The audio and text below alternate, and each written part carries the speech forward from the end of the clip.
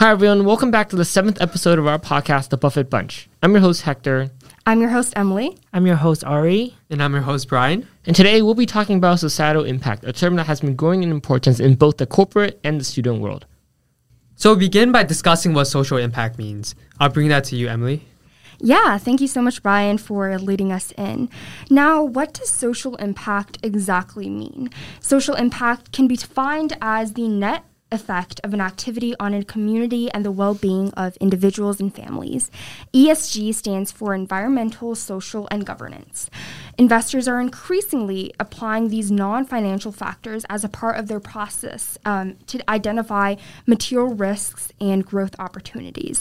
But before we talk a little bit more about social impact and its impact to our community, I think it's great if we define the terms exactly. So according to CFA Institute, it states that environmental within the ESG has to do with the organization's impact on the planet. Social has to do with organizations' impact on people, including staff and customers, as well as our community in general. And governance has to do with how our organization is governed. Is it governed transparently, etc.?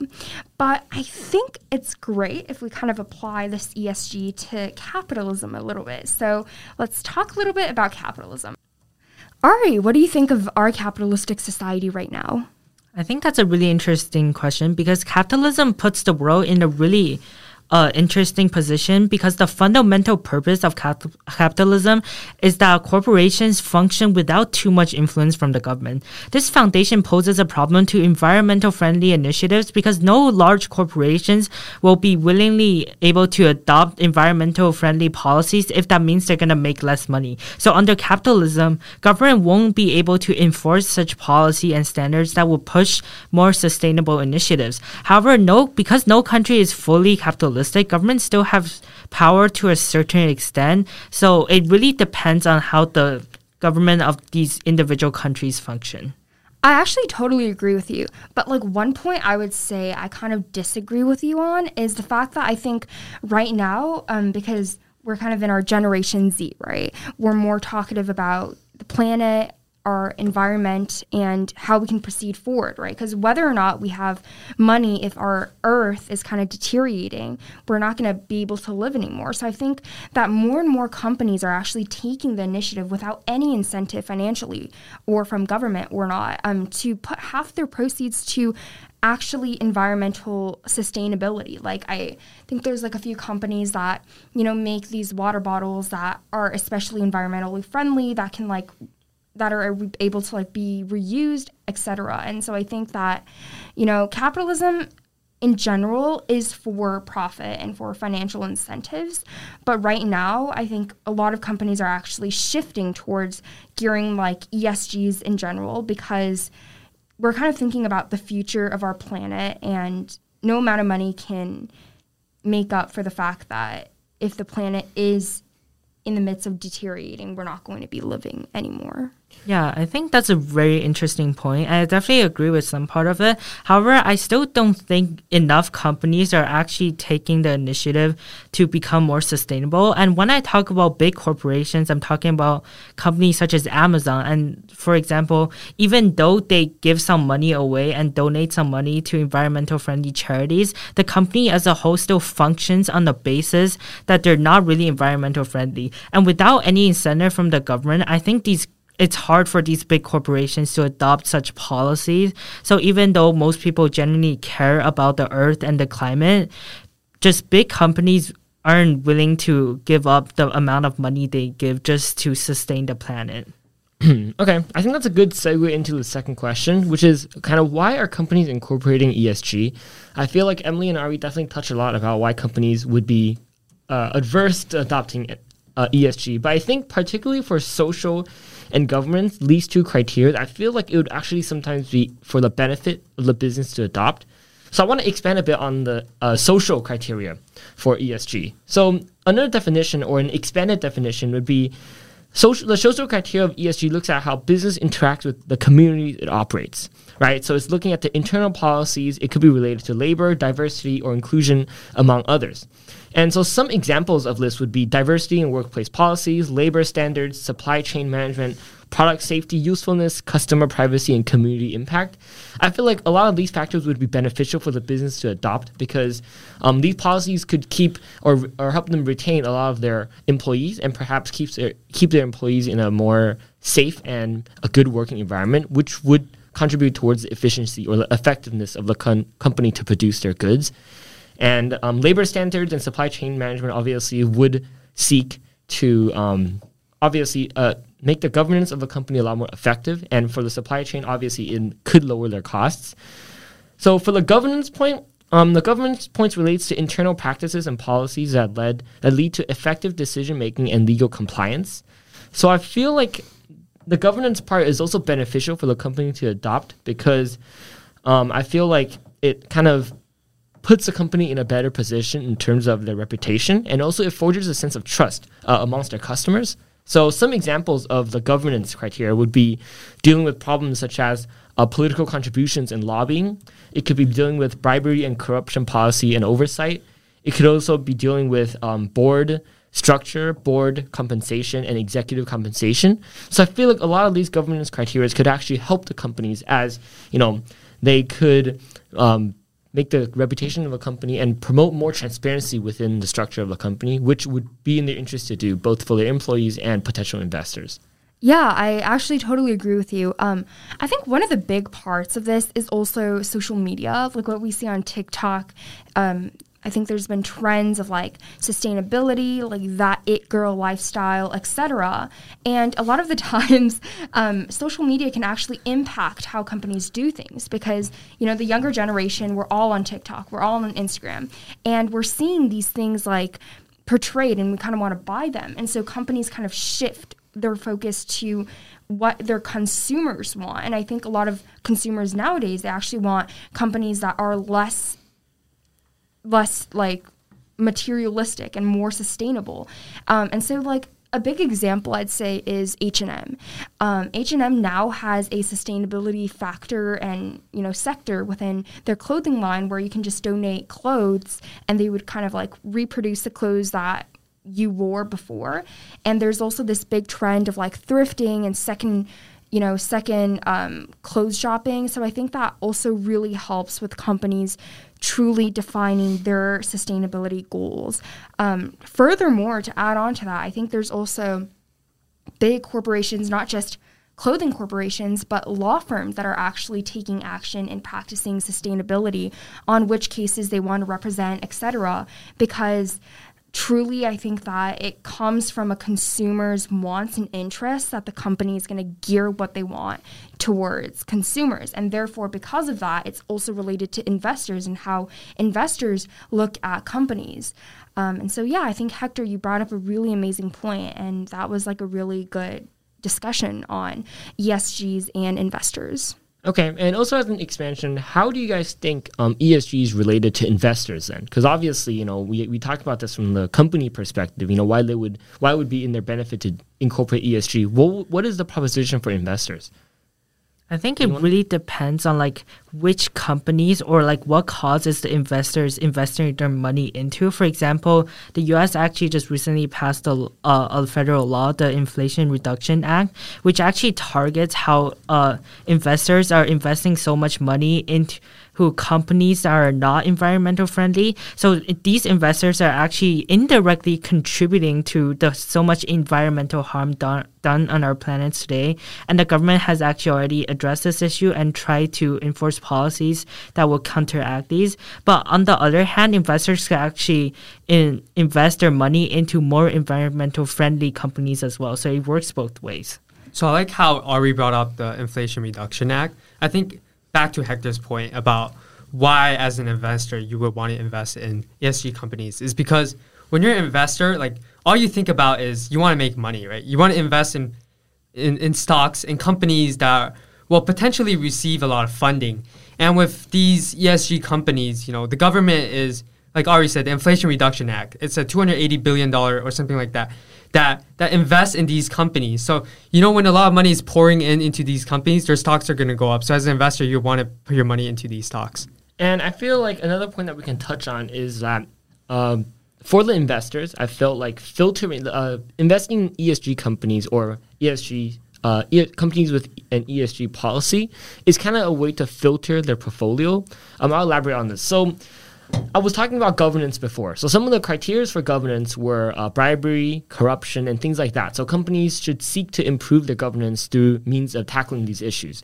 For the investors, I feel like understanding and managing portfolio risks with strong governance and ethical companies is a good way to safeguard their investments, because obviously you don't want to invest in a company that's being charged by the SEC for corruption or bribery.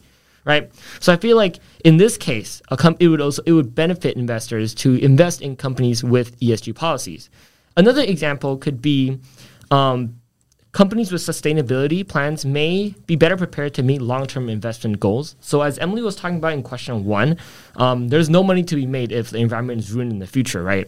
So if investors are gonna, if investors want to make long-term investments or long-term planning, right, they might want to invest in companies that are actively dealing with carbon emissions, energy efficiency, and the environment, instead of companies who are opposed to that. I think what was really important that was brought upon was the Inflation Reduction Act of 2022.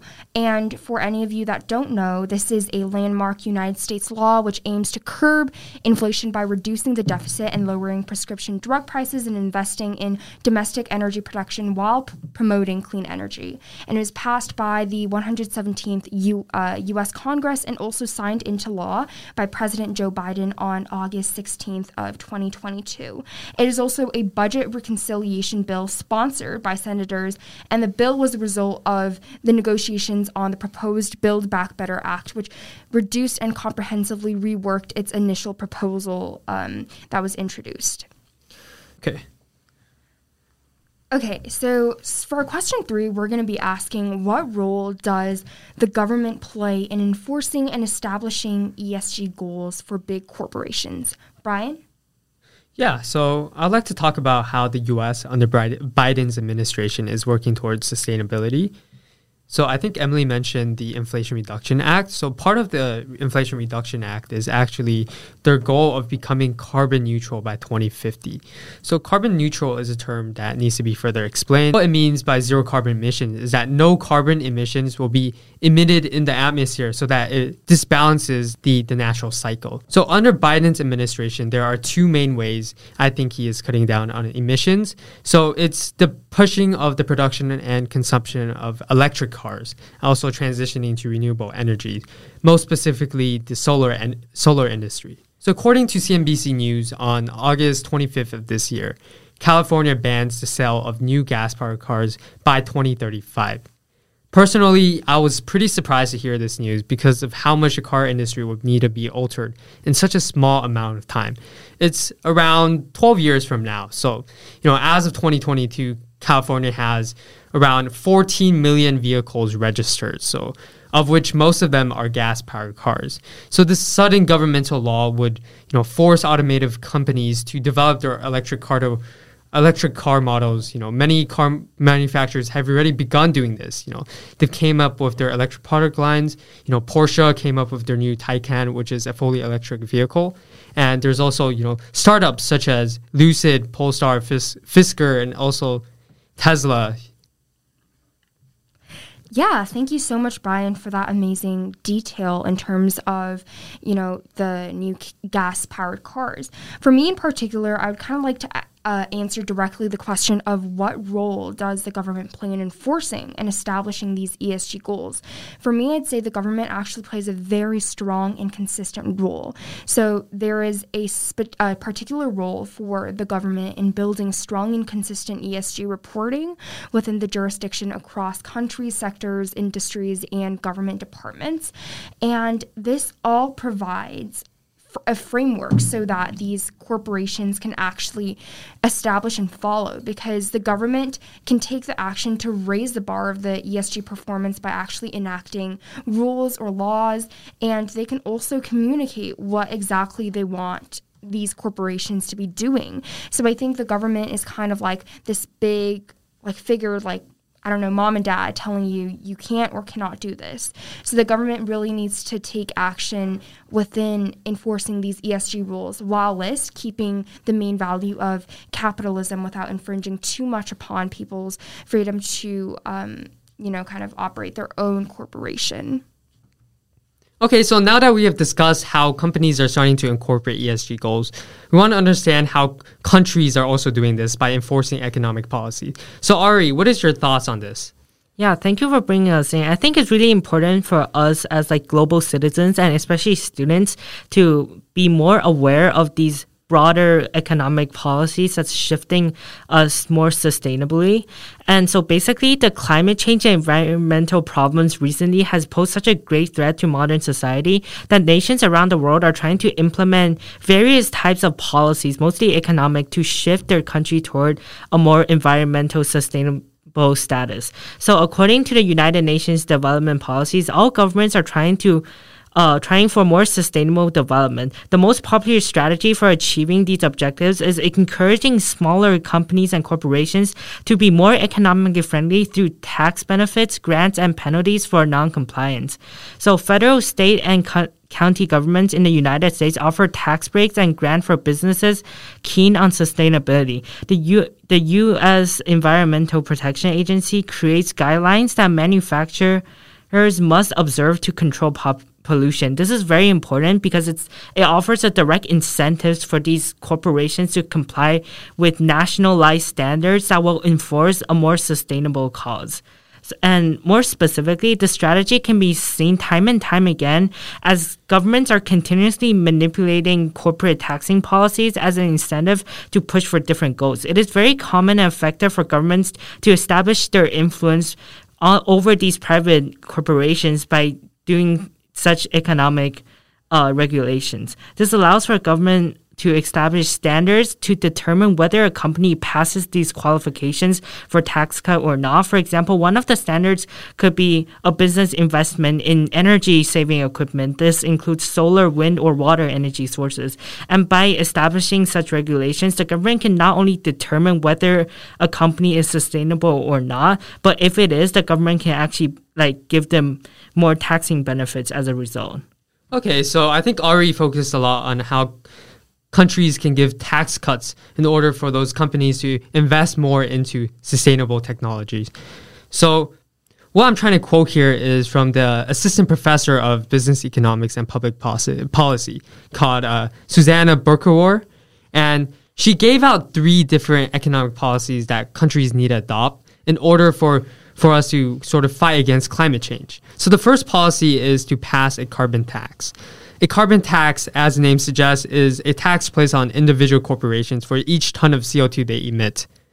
So businesses will be incentivized to sort of switch to green energy or develop sustainable technology because of this tax.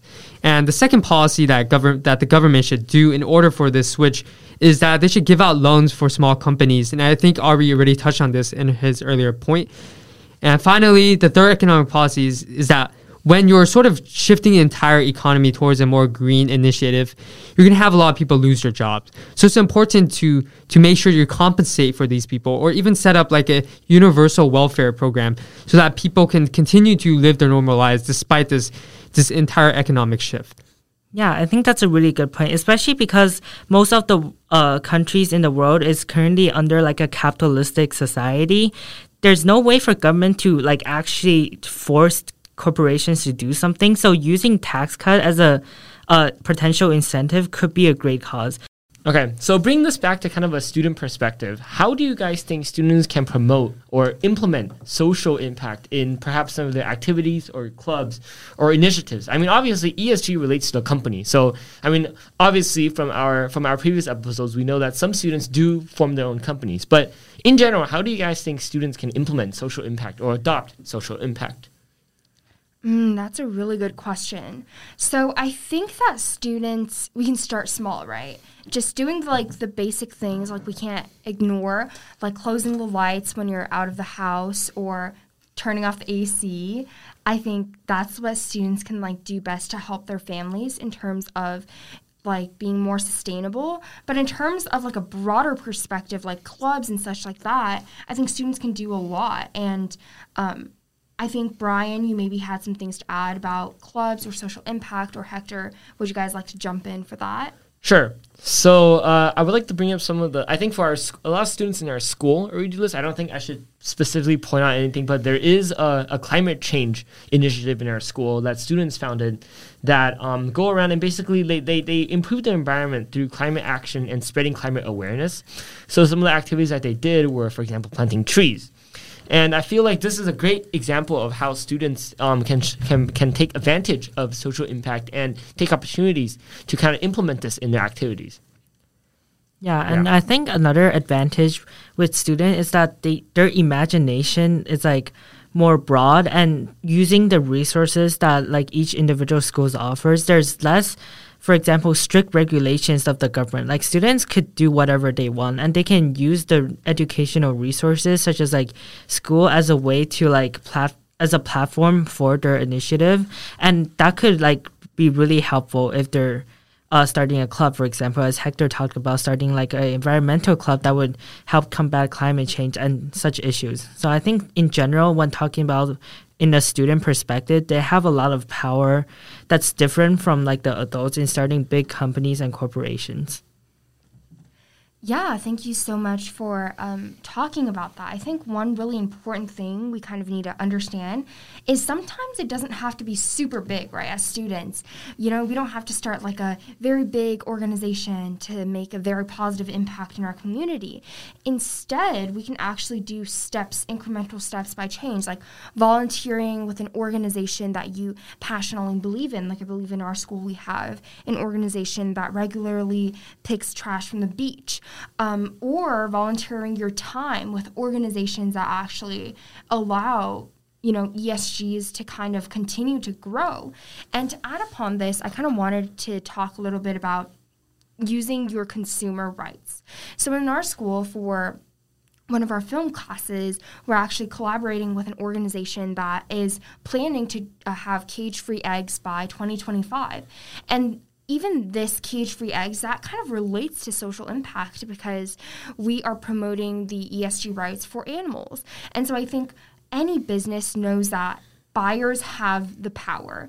And students, we are the next generation. We are basically the generation that has the most power. And more of us are getting educated about these issues, whether that be from, social media platforms, in our classrooms. We know the importance of social impact, ESG, and actually doing things for our climate and our environment, because we are going to be, us and our kids are going to be the ones who actually live through the negative impacts of the earth that is already happening. So use your wallet wisely and buy from places that are sustainable or support ESG goals. And that's a big way you can show that you have the power to make these companies change. Brian, do you want to add on to a little bit about that? Mm-hmm. Yeah, so Emily, I think you mentioned education. So as a student, your most your best asset is really your education. Starting young, you're able to understand, what is ESG? What are products that are eco-friendly? What are government policies that are eco-friendly? And eventually, when you grow up, you learn to sort of vote for candidates who support ESG goals, or even just invest in companies that go for ESG goals. So all in all, I think as a student, it's important to keep on learning, to keep on being updated on how our world is changing. That's it for episode 7. Thank you, everyone, for joining us today with the Buffett Bunch on our discussion about social impact and some of its applications to society, to business, and to students. And remember to follow our podcast and tune in on our next episode.